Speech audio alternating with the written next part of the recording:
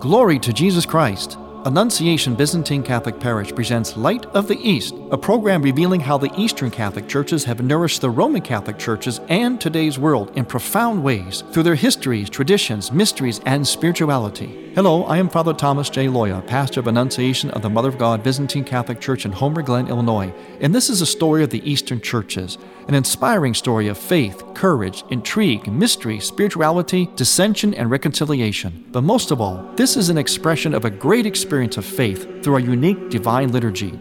Join with me now as we look toward the Light of the East.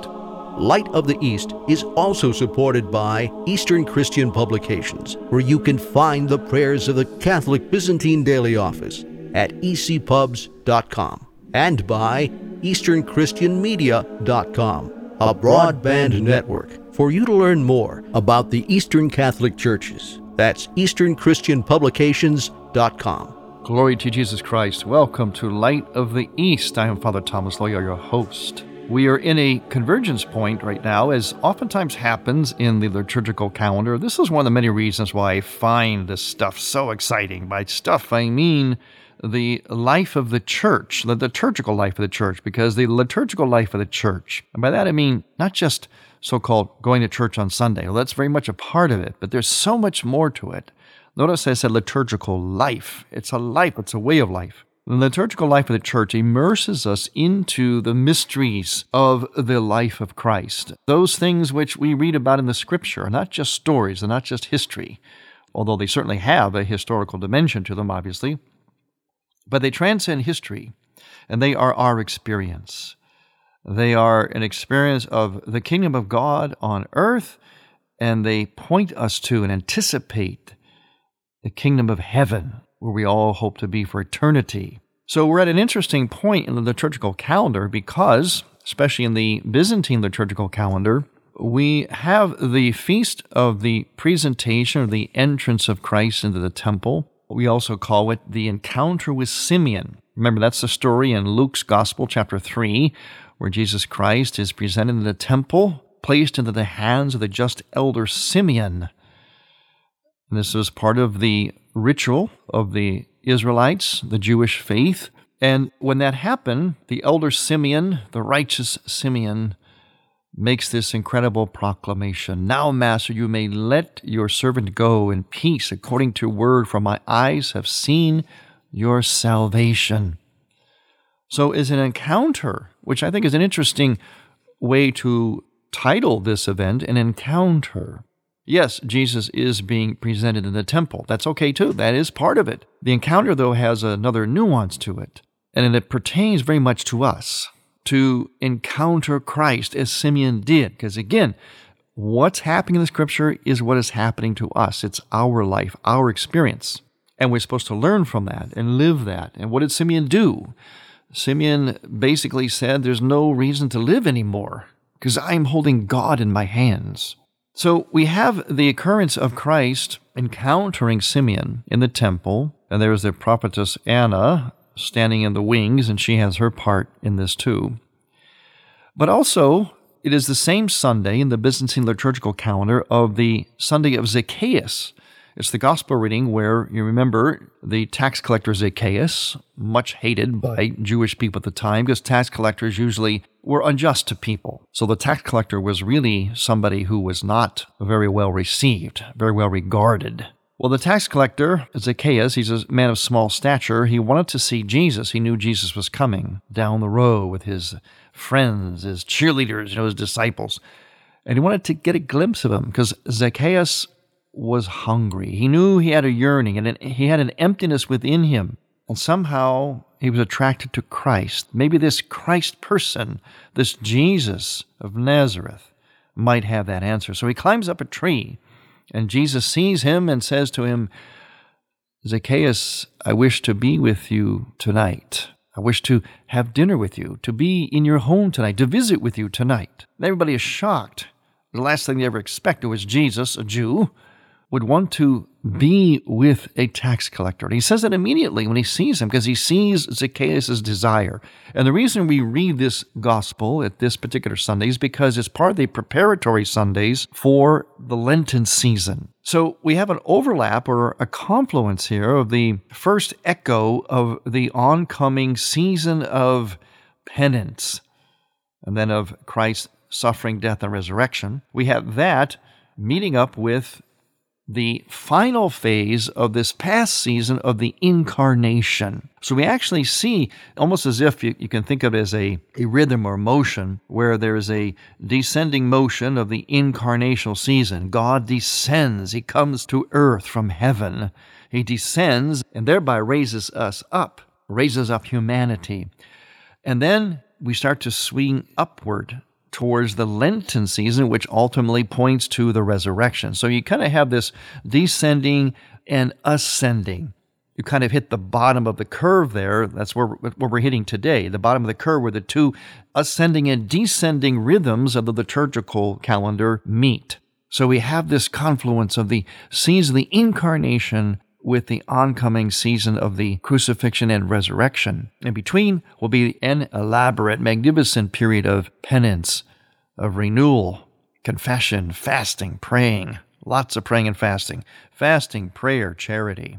In the liturgical text for this feast of the encounter or the meeting of our Lord Jesus Christ with Simeon, also called the presentation of our Lord in the temple. In fact, it's one of the mysteries on the rosary, commonly referred to as the presentation in the temple in the West. In the East, we say that, but we also say the meeting or the encounter of our Lord with Simeon. The liturgical texts are, as always, very, very rich. We're going to look at some of those to get the real flavor and the theology, the way of immersing ourselves into this mystery.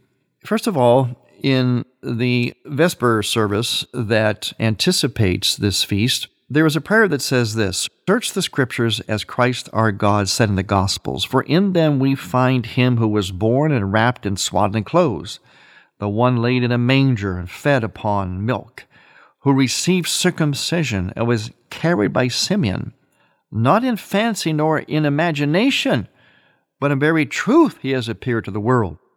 Let us cry out to him, Glory to you, O pre-eternal God.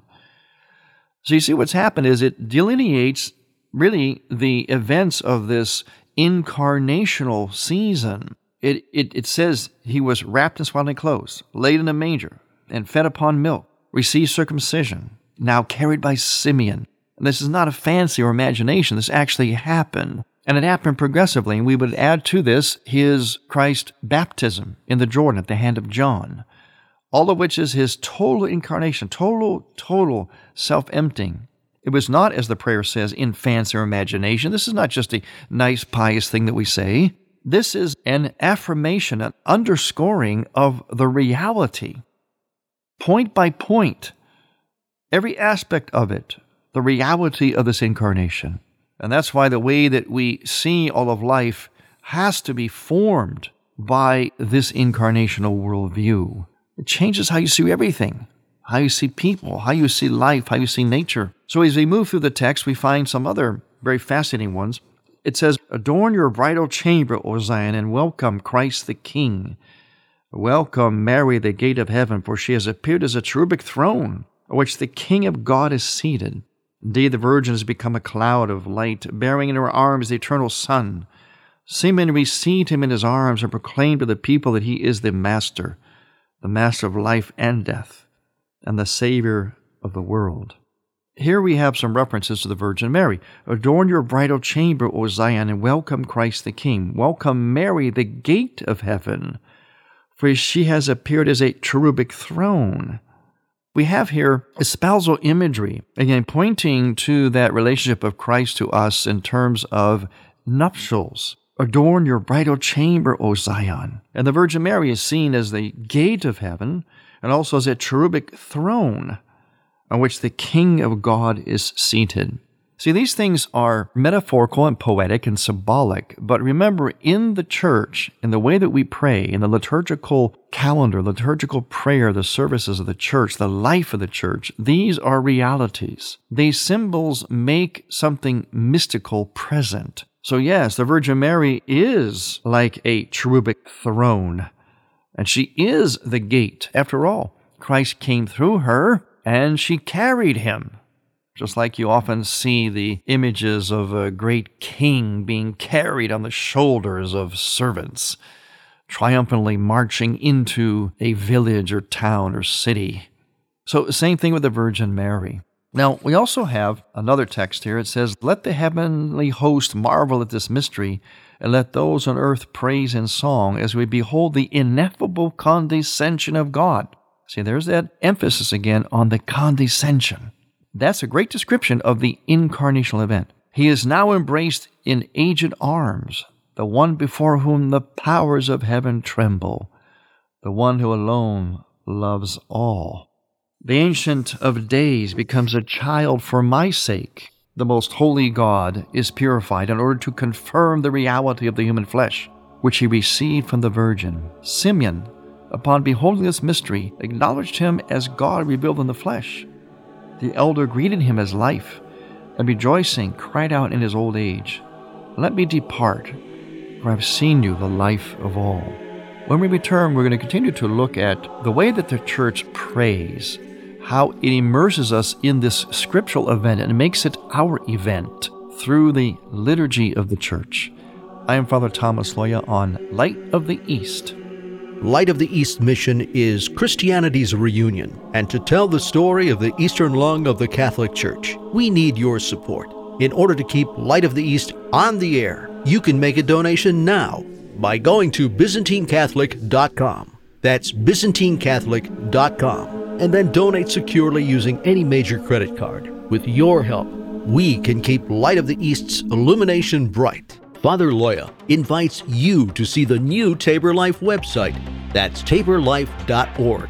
When you land on the homepage, you can see how Tabor Life can help improve your marriage, your life, and how to see the beauty of God's created order in your personal life.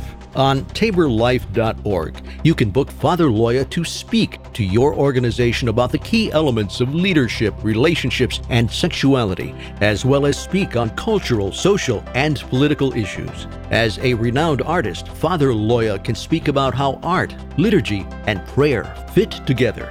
On TaborLife.org, you can see the many ways of how you can communicate with us. And as you look to the lower right-hand corner of the page, click on the messenger icon for live chat. And finally, Tabor Life Institute is a 501(c) charitable organization that earnestly needs your support. Click on the support link at the top of the page and donate. After all, Tabor Life is powered by you. You're listening to Father Thomas Loya on Light of the East. This is Bold Talk with Father Thomas Loya. We live in strange times, full of contradictions, many of which we create and then force upon ourselves. An example. To hear the rest of this and other Bold Talks with Father Thomas Loya, visit TaborLife.org and go to the main menu and click subscribe.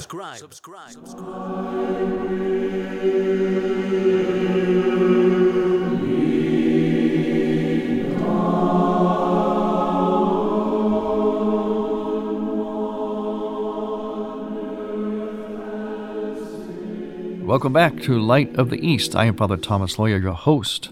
We're looking at the liturgical expression, the liturgical immersion into this great feast of the encounter of our Lord Jesus Christ with Simeon in the temple, also called, especially in the West, the presentation of our Lord in the temple. But we also said that this year, it's very interesting today, it comes as part of a confluence or meeting point of the incarnational season, and now a hint, an echo of the upcoming season of the resurrection, because in the liturgical calendar of the Byzantine Church, this is the Sunday of Zacchaeus, one of the first preparatory Sundays. There's actually about 4 of them that prepare us for the beginning of the Lenten season. So we're descending We're hitting, in a sense, the bottom point, and then we're ascending again.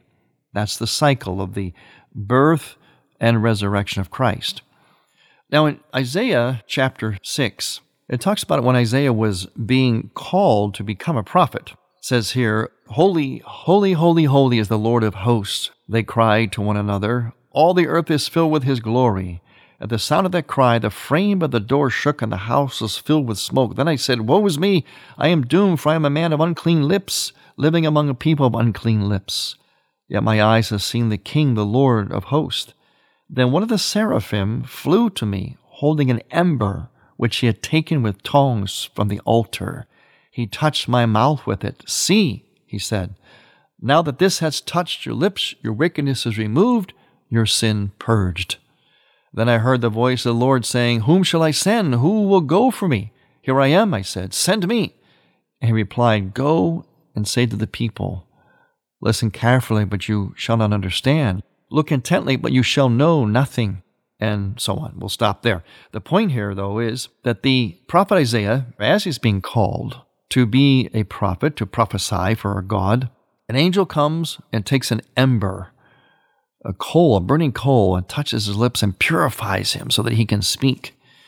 Well, that image is always just picked up in the liturgical text, but they do something kind of interesting with it. In 2 places, at least, it says this: Simeon spoke to the mother of God, saying, "One of the seraphim purified the lips of Isaiah with a burning ember. You fill me with light as you entrust to me with your hands as with tongs the one whom you hold, the Lord of the light that knows no evening, and the King of peace." And then it also says this is in the morning prayer service in the Byzantine Church for the feast of the encounter of Christ with Simeon. It says, "O mystical tongs, how do you carry the coal? How do you nourish him who gives food to all?" That's referring to the Virgin Mary now. Another metaphor, another allegory for her. She is now the tongs, referring to the tongs that the angel used to take the burning coal and purify the lips of Isaiah so he could preach the word of God. Same thing here. Simeon now will carry in his hands, as though he were tongs as well, Christ. And the Virgin Mary also becomes then mystical tongs, because they both will carry the Christ in their arms and yet not be consumed, not be burned. Remember, Jesus Christ is man and God. And to approach God, to actually approach the actual living God, is a frightful thing. It was always believed because God is so great, someone can be destroyed or burned. And that's what makes these allegories, these metaphors, these events in the Bible very special, such as the burning bush. The bush was on fire, but it was not consumed. These are anticipations. These are allegorical typologies for what will be the Virgin Mary and Jesus Christ. Same thing with Jonah in the whale. He gets swallowed up in a whale, but yet he's okay, and he comes out of the whale on the 3rd day. So these typologies that we see from the Bible are picked up in the liturgical prayer. So we have this connection, this really ingenious, comprehensive, integrated immersion into the meaning of the experience, the mystical meaning and relevancy of this event of Christ encountering Simeon in the temple. There is also some interesting, I call it like paradoxes or contrasts, sort of flip-flops that happen in the liturgical text. Here's one from February 3rd, today. "While remaining young in spirit, you became old in body, O Simeon. You received the promise not to see death until you had seen the infant. He was of God the Father before all ages, yet he humbled himself through the flesh. You beheld him and danced for joy and asked for release from the flesh. Then you joyfully passed to the heavenly abode." Okay, now the beginning part's very important. "While remaining young in spirit, you became old in body, O Simeon." Now a little later, they're going to flip-flop that. "He who is ancient of days and young in the flesh is being brought to the temple by his virgin mother. He fulfills the promise of his own law.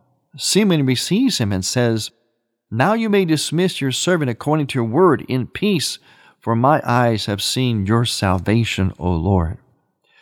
I always found that to be very fascinating.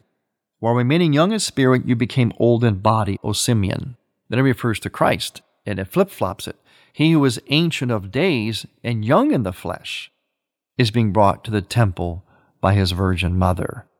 Now, also liturgical texts that help us to immerse ourselves into this mystery have just really an inexhaustible source of inspiration, of paradox, of mystical meditation, of making connections. And that's the important thing about worship and experience of church, just as a whole, especially during the liturgical feast days. That's why it's very important to celebrate these feast days, to read about them in the Scripture, go to church. In any way possible, immerse yourself in these feast days, because they immerse us in the mystery, and that is our mystery, not just a history lesson, not just the event of Christ, but for us too. Here's another verse as an example. He who once gave the law to Moses on Sinai today submits himself to the prescriptions of the law.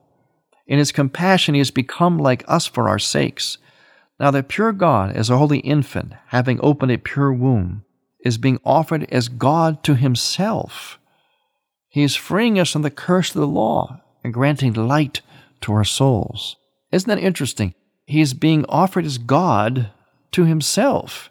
In the liturgy, we say a prayer, especially in the Byzantine liturgy, in which we say that Christ is the one who was offered and who himself offers. In other words, as we offer the sacrifice of the Mass or the Divine Liturgy, what we're doing is we are actually participating in Christ offering himself. So it's really not us offering it, at least not alone, on our own. It is us participating in Christ offering himself. He is the one who is offered, yes, but he's also the one who does offer. So he's the offering and the offerer, so to speak. Great and awesome is the mystery of the plan of salvation, which embraces everyone and raises up infants, since he is being carried as an infant in her arms.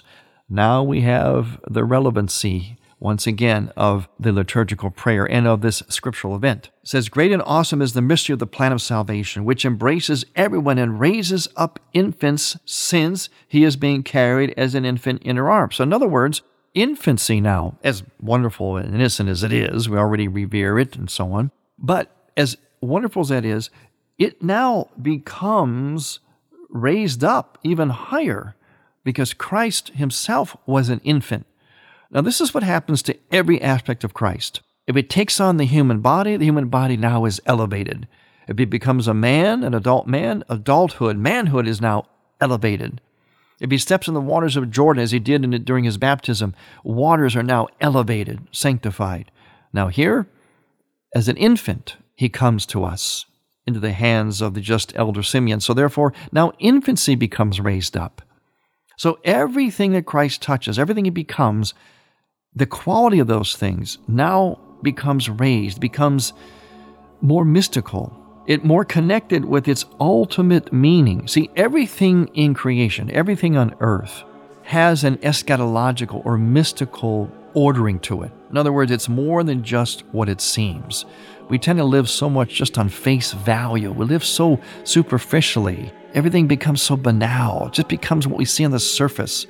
We don't see it as connected with God, how it reveals God, what its real essence, its real mystery is. Well, this is why the church and the worship of the church is so indispensable and urgent for us, because the church alone teaches us how to see everything from an infant to an adult to a stream of water to a star in the sky, to see it as it really is, with its ordering to something greater, to God's eternal plan. I want to thank you for listening. I'm Father Thomas Loya on Light of the East. To hear Light of the East again, visit ByzantineCatholic.com and click on the Features and Programs tab, and on iTunes. Thank you for listening to Light of the East. We encourage you to tell a friend about Light of the East and to visit ByzantineCatholic.com. Light of the East is produced by ADC Media.